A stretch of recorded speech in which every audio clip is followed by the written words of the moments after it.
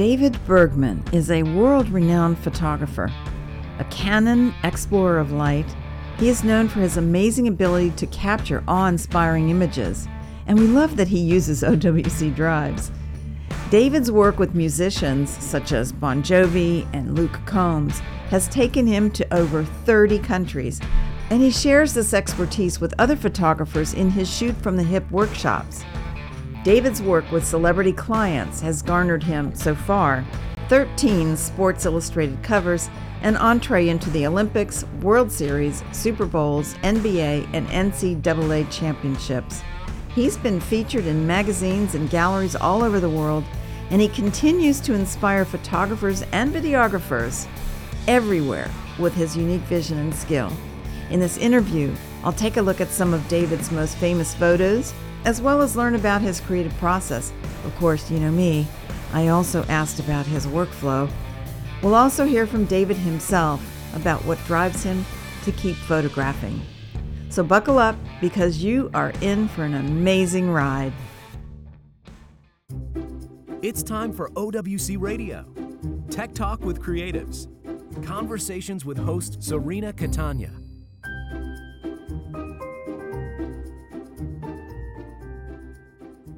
Workflow on the road is honestly can be challenging, because I'm on a tour bus for sometimes weeks or months at a time. So it can be challenging with shooting, thousands of images every night. I shoot about 4,000 to 5,000 images every night. So, and if we go from city to city, that's a lot of images. So dealing with that also is certainly something that people ask me about all the time. So I'm happy to discuss it. So what gear do you take with you on the road? So hard drives, you mean? Yeah, just gear in general. OWC stuff, of course. I want to talk about OWC. Of course. So for years I was using these little, the Mercury on the goes, all these little things. I have so many of these. I probably have 15 or 20 of these hanging around somewhere. But just recently I got hooked, I started using the little Electrons, which are amazing. They have little tiny suckers. So this thing is, so fast. So I have 2 of these now. I use one as a computer backup because I always have to have a full bootable backup on the road. And then this is for images. So I have images on the computer and I have images here. How many terabytes is that one? This one's 2. 2, yeah. Yeah. So that's made my life so much easier in a way, because these things, honestly, I love them because they're bus powered and they're small, but they're kind of slow because they're old hard drives, So now this sucker, I can back up 100 gigs of images in like a couple of minutes instead of, 20 minutes for it to write. And that's, which one is that? This is the new one, is the Electron. So I have 2 of these. Like I said, I've been using one for my computer backup because I have to have a bootable backup of my computer, because if my computer dies on the road, I need to be able to either go to another computer or boot up on my own machine or whatever. So the second one I use as a full backup, and every couple of weeks I back it up. I do a bootable copy. So, and this sucker, and this goes in a separate bag from my computer bag, right? Because it goes in my camera bag. So if a bag disappears, I'm pretty crazy about backups and all that stuff. If you use OWC gear, that's absolutely wonderful.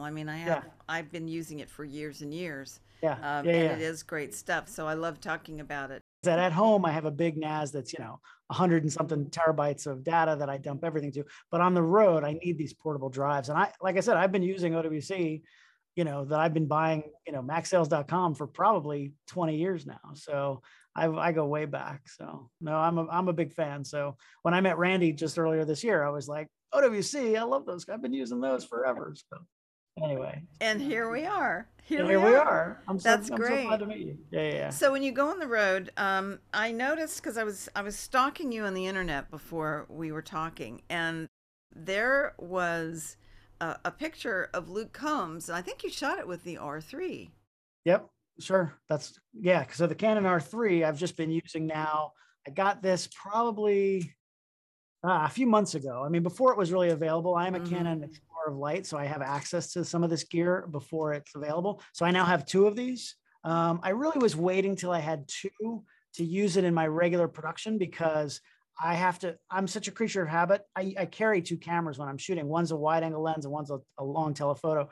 And if they're not the same body, it drives me crazy, because Right. I need to be able to pick one up quickly and start shooting. Right. And if the buttons are in different places, or if it just feels different, it screws me up. So I got the second one probably a couple months ago.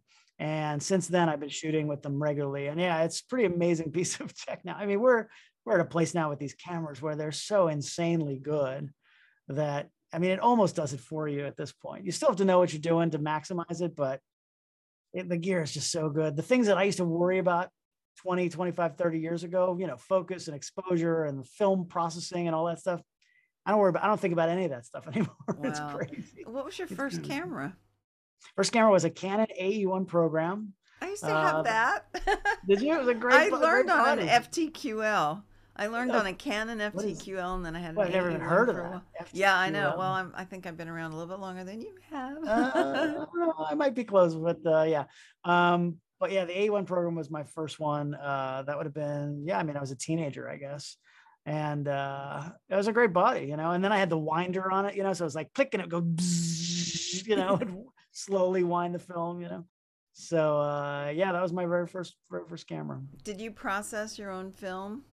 I mean, not as a kid, but once I went to college, my sophomore year of college is really when I started taking photography more seriously. I was a musician first. I don't know if you want to get into that whole story. I do, because I actually think that the crossover between music and art it's precious. It's precious. And Sure. I think that you're doing a lot of music shooting and you're doing the sports, but it's all about rhythm and it's about knowing your equipment and kind of getting into the groove, right? Absolutely. And also knowing your subjects, right? So I know musicians. I know I try to get into their mind. I try to imagine what they're thinking. When I'm shooting, it's all about anticipating what's going to happen. I can make better pictures if I know what's going to happen before it happens.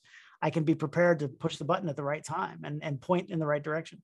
So, so having that music background has helped me quite a bit for sure. And also just on a personal level, I can relate to musicians. When I'm on the road, I can talk with musicians about music. I can be in their world. And when they're talking about music, I know what they're talking about, Right. So, what did you study? I was a percussionist. I was a drummer, but I really wanted to be a producer. Music production and engineering was my first major.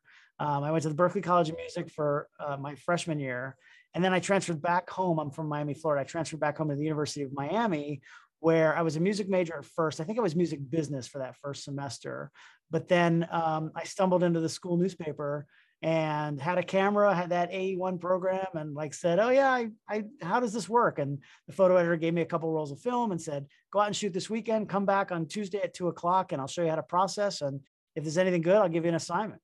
And I guess he saw something good and he gave me an assignment, and that was the beginning of it. And then the next semester I became the assistant photo editor, and then he graduated. I became the photo editor, the editor-in-chief of the yearbook, and on and on and on. So that's really where it all started. I sold my drums and bought lenses.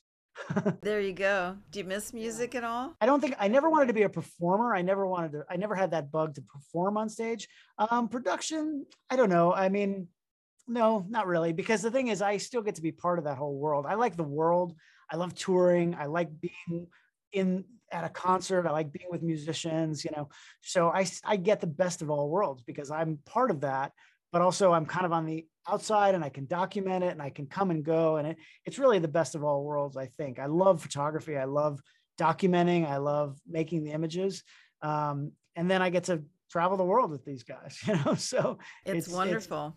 It's kind of insane. So doing what you love. And I love that Absolutely. You're using some OWC equipment too. That's wonderful. That's very exciting. Absolutely. Talk to me about the Luke Combs shot. That's the last one you posted since I looked at your Instagram. And it was shot with the R3. Tell me about that shot and how you set it up and how you got it. So it's funny. So Luke has one song where he carries around a red Solo cup all night long with Jack and Diet in it. That's, it's country music. He's a big country music star, and he carries that around all night. Occasionally, he will drop kick this cup of Jack and Diet into the crowd, right? So, but it took me a little while to figure out exactly when he does it. And that's the advantage I have of seeing the show night after night. he doesn't always do it at the same time. It's usually at the beginning of this one particular song. Sometimes that song is at the beginning of the set, and sometimes it's later in the show. Sometimes he doesn't do it. Sometimes he does do it. It's a whole, it's a whole like game to me to try to like get that photo, because the thing about this last tour we were on, the stage is a 360 stage, which it's a square, but it's in the middle of the arena.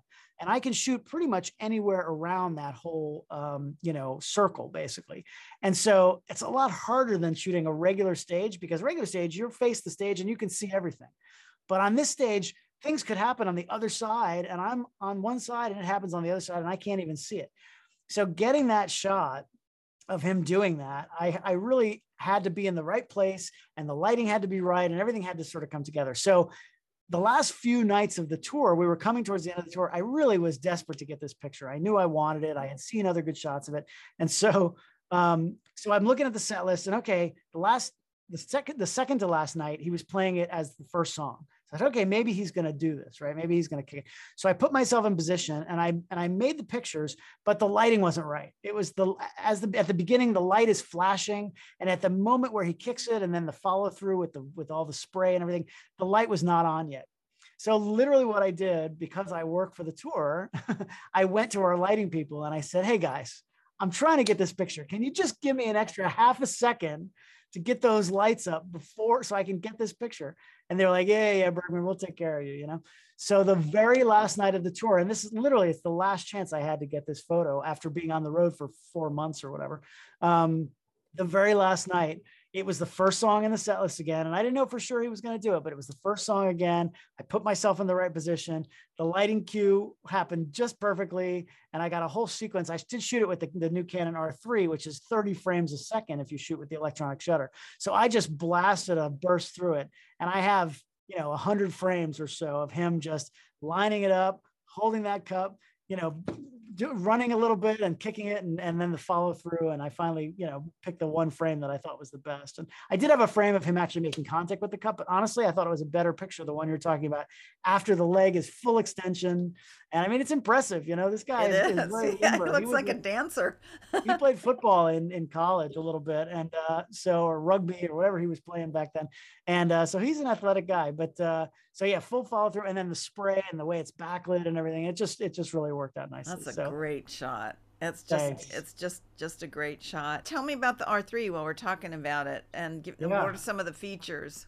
I mean, this sucker is, amazing. Every camera generation gets better and better. And I always think to myself, like, what can they possibly do to make these cameras better? Like, I mean, I've been a working professional photographer for 30 years now. And I've made pictures throughout my career with cameras that were nowhere near as good as this, right? And I'm like, how much better does it have to get?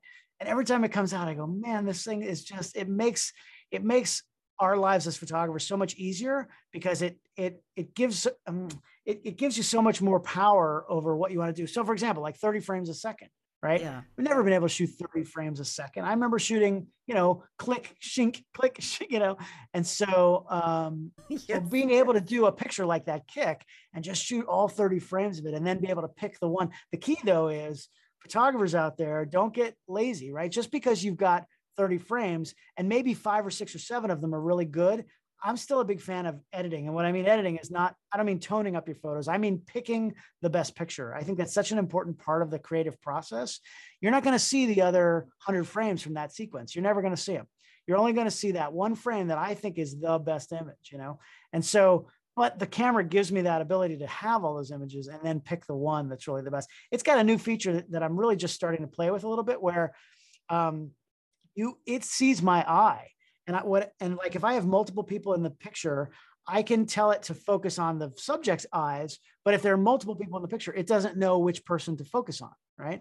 So now it's looking at my eye. And if I'm looking at the second person from the right, it's going to move the focus point to that person. Oh, that's awesome. I can tell it to follow my eye that way, or I can tell it not to. It's really insane, because that was an issue with eye autofocus, where if you got multiple people, which set of eyes is it going to focus on? So now it's tracking my eye and seeing where I'm looking and going to focus on that person. It's kind of insane. So I remember back in the old days when most people couldn't even load 35 millimeter film, now this sucker does everything for you. So Now, I will say though, my big PSA about this though is the gear is amazing, and gear has lowered the entry barrier for a lot of people. It's allowed a lot more people to get more creative and allowed people to access to the technology that really only the pros had in the past. But you still have to be able to think. You still have to make, it's still your eyes and your heart and your brain that make the pictures. In some ways, I know a lot of photographers who lament the fact that the gear is so good now. Everybody's a photographer and it's hard to make a living now because of that. But I disagree, because I say that if you, it's made me a better photographer, because I actually have to think about, what's the picture here? Why am I here? What am I doing? What can I do that's different from everybody else? Everybody's using the same gear now. So why would my clients hire me? What's going to make my pictures different? So that's the hard part, right? It's not shooting 30 frames a second. That's easy now, right? The focus system is amazing. Once you learn how to use it properly, it's amazing. The exposure modes are incredible. I mean, it really does all the technical stuff for you, or a lot of it for you, but you need to take control of that stuff and figure out what's the picture. Really, at the end of the day, you can make a technically perfect photo, but if it's not an interesting picture, who cares? Some of the greatest pictures you've ever seen throughout history technically are horrible, right? They're really bad, but because they're old and they just didn't have the technology. But who cares? If you have a picture of the Beatles in Liverpool playing at a club in 1962, I don't care how bad quality it is. It's the Beatles in Liverpool in 1962. So I've had to really up my game as a photographer to be able to compete with, well, everybody's got the same gear. I can't just rely on the gear now. So I think that's a good thing for photographers to remember, that just because, we have all this amazing technology, you still have to create, with your heart and your eyes and your brain, and make images. It's not just about the technology part. Absolutely. You can take the same camera and 5 photographers and point in the same direction. You get 5 different pictures. Absolutely. Because everybody tells a different story. Everybody has a different personality. Yep. And the filters we use in our own life, that's what we bring to our images. Absolutely. And there's this one reel on Instagram that's, great camera. Oh my God, what a good camera. What a good camera. It makes me laugh every time I hear it, because you hear that, people go, oh, look at that picture. Wow, what kind of camera do you have? Yeah, I know. It's a little insulting, but I don't take it personally. I understand where people are coming from. We like the gear. But the analogy that I always tell people is, it's like going to a restaurant. You have an amazing meal, right? It's the best. You call out the chef. Can you bring out the chef? Oh, it was just the best meal I've ever had. I don't know how you did this. What oven did you use? Yeah. Or asking Michelangelo what kind of paint he used. Must have had good paint. Right? Totally. No, I agree. So now I bet you the chef does have a great oven, right? Because I need good gear that's going to keep up with the demands that I put on it. And I need to be able to shoot in a way that's going to be able to capture the images that I want. But like you said, you could give the same camera to multiple people and you're not going to get the same images. So that's what I love about it. So I looked at your settings for the Luke Combs picture, because you put them up on Instagram, and I noticed that you shot that at 6400 ISO. Yep. Or excuse me, well, I think it was 6400 ISO. Oh, ISO. Yes. Thank you. Thank you very much. It is not an acronym. It's a word. It's not an acronym.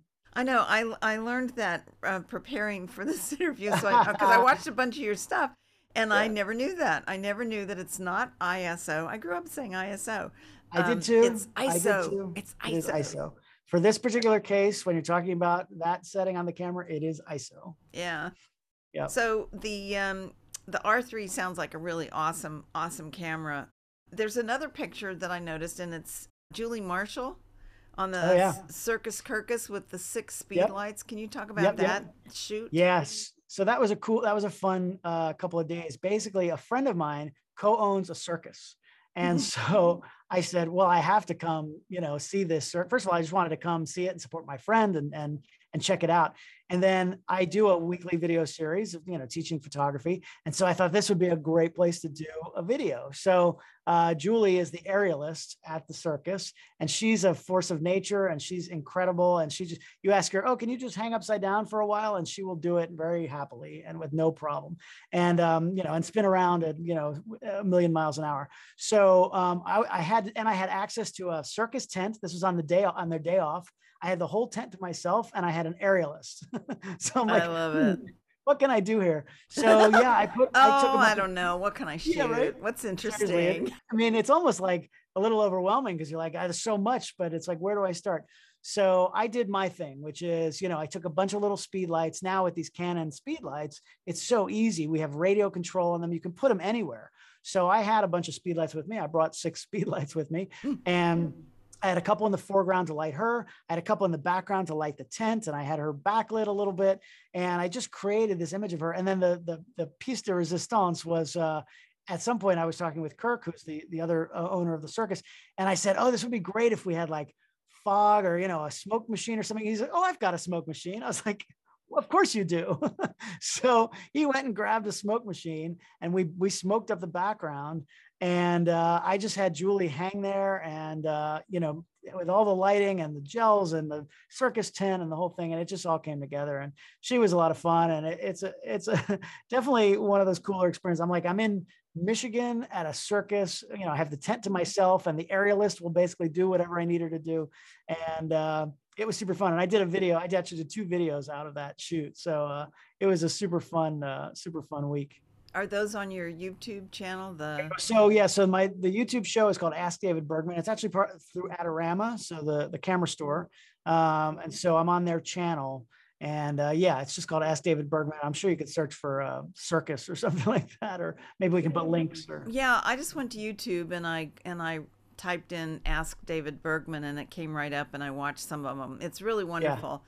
Yeah. I have the site askdavidbergman.com, and they're all archived on there. So you can search for stuff on there too. That's pretty easy. That's also where people submit questions. So that's where I get all my questions from. I liked your youth soccer video. Oh yeah, that was a few years ago. That was another fun one. That was a Canon and Adorama did that together. And basically it was a scripted thing, like a scripted video that we were doing, which I never do those. I'm not an actor, I'm just myself on these videos.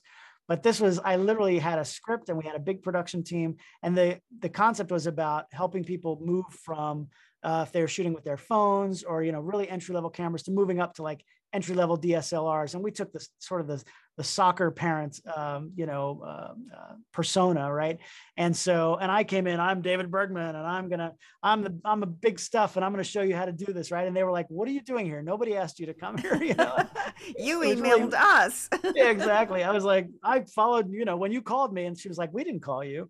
So, but that was, it was a long day of like, and the other people in that, we had a lot of kids there who were actual, soccer. It was a soccer team. I think it was one of the Canon reps. I think it was his daughter's soccer teams actually. But so we had real soccer kids there. But then the parents were actually actors. I mean, they were hired, paid actors, and I have to go toe to toe with them on the lines. And it was definitely a fun experience. It was a little nerve wracking, but it's a very silly video, and it's very tongue in cheek and self deprecating. And but I like that. I don't, look. I'm a photographer for a living, right? It's insane. Like, who gets to do this for a living? Every day I'm like, really, this is what I get paid to do? I push my finger down on a button. So I don't take it for granted. I'm appreciative, and I try not to take it too seriously. You have an amazing eye. Talk to us about your post-production setup. What do you do? How much, because you have a mixture of realistic documentary style stuff, personality stuff, celebrity stuff. The music is, it's like filming reality, really. You got to capture the moment. And then you have some beautiful studio stuff. So how much post-processing do you do, and what's your setup? Yeah, I don't do a whole lot. So when I'm shooting an event like a concert or sports or something like that, I shoot a lot of frames. I mean, again, 30 frames a second. So I shoot a lot of frames. I easily, at a concert, at a Luke concert or a Bon Jovi concert or something like that, I will shoot anywhere from 3,000 to 5,000 frames a night. So the hardest part for me is culling through all those images. So I've developed a system over the years. Obviously, I've been doing this a long time. I use a program called Photo Mechanic that I'm a huge fan of. I've been using since like version 1, 25 years ago. We used to use that at the Miami Herald when I was there in the 90s. And it allows me to really go through images very quickly. The key is not to bring all your raw files into your raw converter like Lightroom or Capture One or whatever it is you're using, not to bring those in until you're down to your final images, right? So I do all my culling outside of that program, right? I use Photomechanic. I organize everything in my Finder. I literally will, once I get down, if I shoot 5,000 frames, I might get it down to 30, right? And those are like my finals that I'm going to deliver to my clients or whatever the case may be. So when I get down to those 30, let's say, then those images I then bring into my raw conversion process software, which I use Capture One. A lot of people use Lightroom. They're very similar. You know, it's just a personal preference on which one you use, but I like Capture One. So I will then bring those in, only those 30 images, into my library there. And then, yeah, like you said, if I'm doing a concert or sports or something like that, it's basically, if I have to spend more than 30 seconds on an image, then I'm going to chuck it because something's wrong, right? Unless it's a Pulitzer Prize winning frame. It's really just maybe a little brightness, maybe a crop, maybe, you know, a little vignetting, tiny bit of vignetting that I like to do. And that's it. And export, it's done. When I'm doing a picture like that picture of Julie, I will work on that a little bit longer. First of all, I'm not shooting as many frames. I might have 200 frames instead of 5,000. So I'm going to get it down to my like final 5 or something like that, 3 or 5 frames. And then I'm going to work on it a little bit more. I don't do a lot of fashion photography, but when I do something like that, I might work on, I didn't have to on Julie, but on some, you might have to work on skin. You might have to work on, you know, there's some of that post-processing, but I don't do really much unnatural work with my stuff. It's really just toning for skin tone, you know, color for skin tone, brightness. So the face is properly exposed. That's always the key to me, is that the face is exposed properly. You know, I don't want it to be too bright or too dark. And then, you know, the colors are as correct as they can, as I think they should be. And that's really it. It's just, it doesn't take me that long to work through those images. It's like I said, the hardest part is the culling process, because as I said before, that's an important part of the creative process. It really is. Picking a good friend of mine, Brian Friedman, always used to say, it's half what you shoot and half what you show. So what the images that you're showing at the end of the day are all that really matter, right? So absolutely. I shoot 5,000 frames, but if you're only going to see that one Luke picture, then that's what matters, right? Have you ever gone back and looked at stuff as you're archiving it or something, and you see an image and you go, oh my gosh, I didn't notice that? Yeah, I try not to, because it's just there's so much that it's hard to do. It's happened occasionally. Honestly, it usually only happens if a client is looking to license something, right? Where I've had that, I'm very organized with my archive. And if a client says, oh, I've had this happen many times. Oh, you shot that thing 15 years ago, and we saw the images that are available, but do you have something else? And they're looking for something in particular, then I'll go back. But I'm also organized the way that I catalog my files. So I've done multiple passes. So I have like my best images, and then I have like my second best images, and then everything else is after that. So hopefully I only have to go back to my second best. I don't want to go back into the 5,000 frames. I really don't want to do that ever again. I'll do it. I'll charge the client a research fee if I have to do that. But I generally will stick to what I picked as my images at the time, or one level down from that. So are you archiving anything on tape now? After all God, these years, no. you probably have an awful lot of stuff. So you have a NAS, but are you putting anything on tape as well, or LTO? No, I've never gone the tape route. I don't know. The only thing about tape, obviously it's great for long-term and it's big, but it's not very accessible, right? So I still need my things to be accessible. So yeah, I have a NAS box at home and in my studio, and I can access that from the road. So I have like 100 terabytes just sitting there that I can access over the internet. So if I'm on the road, which I'm on the road a lot, so if I'm on the road and I get a call like that, somebody needs an old image, it wasn't one that made it to my final edits, I can just go online and pull it up, and it's pretty easy to do that way. I don't know that I would do that very efficiently with a tape backup. Now, where do you have that backed up online? Well, I can access my NAS over the internet. Oh, there you go. Okay. So yeah. Okay. Now I also use I have a third, because backup is 3-2-1, right? You have to have 3 copies. Yeah, that's what 2 different storage medium and 1 offsite. So the offsite one, because I have a studio, I have my office, and I have my apartment. Those are 2 separate locations in New York City. So I have everything in those 2 locations. But then also I use PhotoShelter, which is a company that's been around a very long time. I use them to just my final images, my best of. Those go up to they're backed up there. And also, if I want to license my images, I can license them through their system. I also deliver images to my clients through the PhotoShelter system. So everybody has a login. All my clients have their own login, and they can get their pictures that way. So that's technically my online archive, but I don't have all my 5,000 frames of every show No, I can't do in that. PhotoShelter, right? That would be No. insane. So I can still access my NAS over the internet that's in my studio.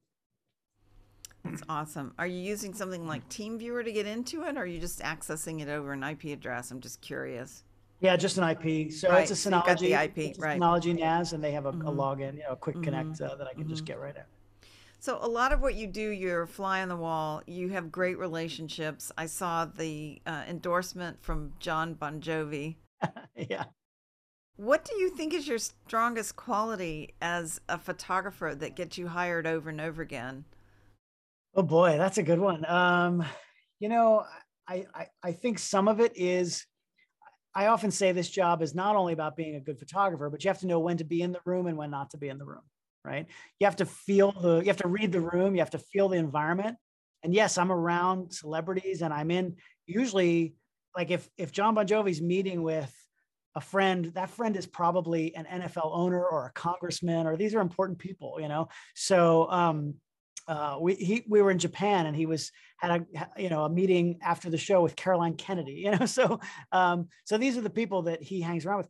I'm usually the only other person who can be in the room, right? It's usually just the two of them. And then I know at the end of their conversation, I'm going to want to make a picture of them together, so that I can send it to her, I can send it to his guest or whoever. So I have to know how to do that, right? And that's almost more important than being a good photographer. Obviously you have to be a good photographer, but just knowing if I push it too hard and I'm in there just a little bit too long and it feels awkward for everybody, they're not going to want me around, right? But I still have to do my job. So I think that's a big part of it, is just knowing. I think photographers, a lot of times we're a bit of sort of amateur psychologists, where we have to read people very quickly. And if I'm doing a portrait shoot, I have to understand that person as best I can. Sometimes in a few seconds, you have to figure out who they are and how you can connect with them and make them comfortable and not make them want to, leave the room because you're an idiot, right? So and a lot of people, don't understand that. That's really what it's about, is connecting with people genuinely. It can't be fake. It really has to be genuine. I like people. I'm an extrovert. I like talking to people. I like learning about people. I think humans are fascinating. So I love talking to people. When I was hanging out with Julie, the aerialist, that was not a type of person I hang out with a lot, a circus performer. And I loved chatting with her, and so we had a great time. And so she was, I hope, as comfortable as I could make her, so that then when I asked her, oh, can you spin around upside down for me for a while? She was, yeah, no problem. It'd be great, So I think that's the key for photographers, is to really understand people and to be empathetic and to be able to put yourself in other people's shoes and figure out how to connect very quickly. I think that's a big skill that we need to have. It's very important. Tell me about your workshops. Oh yeah, the workshops are so fun. So I've, over the years, friends of mine, and I've seen other people do this. I've taught a lot of workshops. I've done a lot of lectures and those speaking gigs and things like that. But I used to work at Sports Illustrated, and there are former Sports Illustrated photographers who run sports photo workshops where you come out, they train you for the day how to shoot football, and then you get to shoot a football game, right? There are fashion photographers where you spend the week with them, maybe at a vineyard, and they bring in beautiful models and you get to photograph them, right? My world, concert photography, I get emails all the time from people saying, how do I get to shoot what you shoot? How do I do what you do? And I've always said, you really can't. There's really no way to do it. There are a handful of people who shoot concerts full time, literally a handful. There aren't very many of us. And then, newspaper photographers, press photographers will occasionally do a concert, but they don't have very good access. And it really is a very small niche, a very small genre of concert photographers. So I came up with this idea 4 or 5 years ago. I said, I want to do a concert photography workshop, right? But you need the perfect storm of things to happen. First of all, you need somebody who can teach, right? Somebody who's a good educator, but also you need a concert, a musician, a band, somebody who's willing to let you do it, right? Because to give access at a concert is very hard. I mean, even for the working photographers to get that access, it's not just given easily, right? You really have to be genuinely working for somebody, giving publicity to that artist. So I had to have a client who respected me enough and also at the same time was open-minded enough to try it, right? And so I pitched a lot of different bands, right? And I'll be honest with you, I got a lot of no's, right? Because again, they don't want a bunch of, what they perceive to be amateur photographers coming and shooting and having the level of access that I have, that they've granted me. So it wasn't until I came across Luke Combs and his manager, who was a gentleman, Chris Cappy, who I met 15 years ago on another gig. And we kind of stayed in touch over the years. And I pitched him on it. I said, this is really what I want to do. We'll make this a great business for all of us, and it'll be a win-win-win for everybody. And Cappy, to his credit, he said, I'll talk to Luke, but let's try it. And so I did the first few weeks of the tour in 2019. And basically it went so well that now I've been doing it ever since. And what it is I can have 5 or 6, depending on the show, 5 or 6 photographers who come out to spend the day with me at a workshop. Now, it's not a Luke Combs experience. If you're a Luke Combs fan, that's not what you're coming for. You're not going to meet Luke.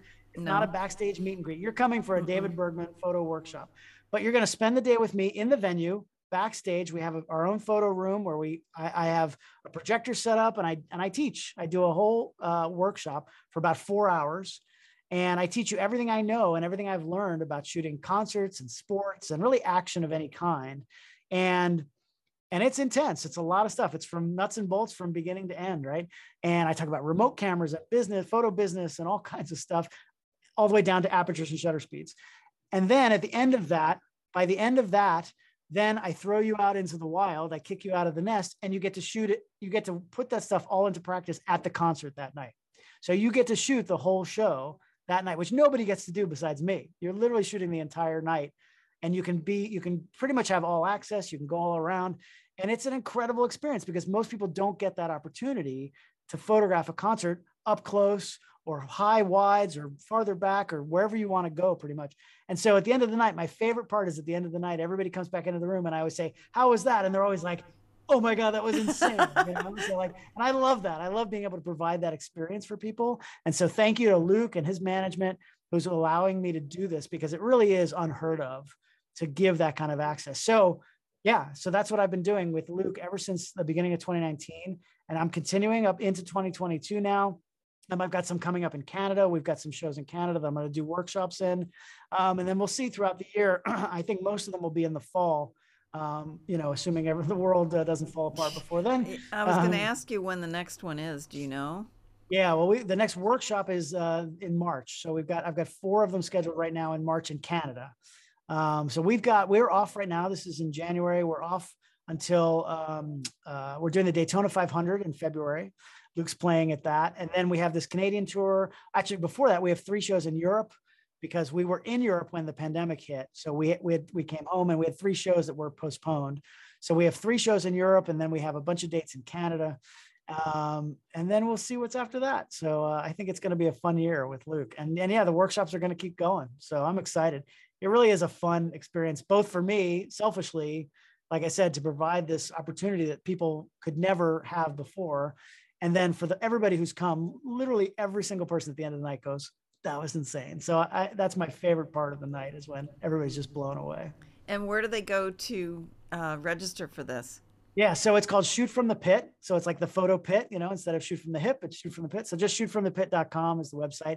And I always tell people, if you don't, believe me that it's as cool as it sounds, just Google it. People have written reviews, people have posted their photos. I have nothing to hide. It's absolutely is what I make it sound like.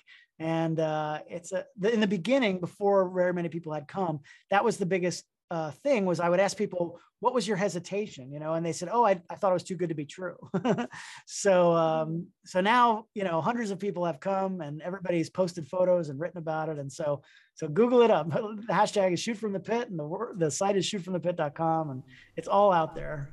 And you also do individual coaching once in a while too. Occasionally, yeah, when I have time.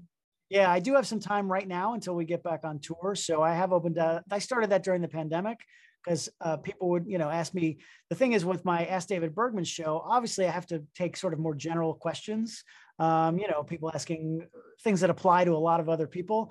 If somebody's like, what's that menu item in my camera? I'm not going to answer that on a show that goes to, tens of thousands of people. But if somebody has a question like that, they can ask me directly. So yeah, I do one-on-ones. That's all up at askdavidbergman.com.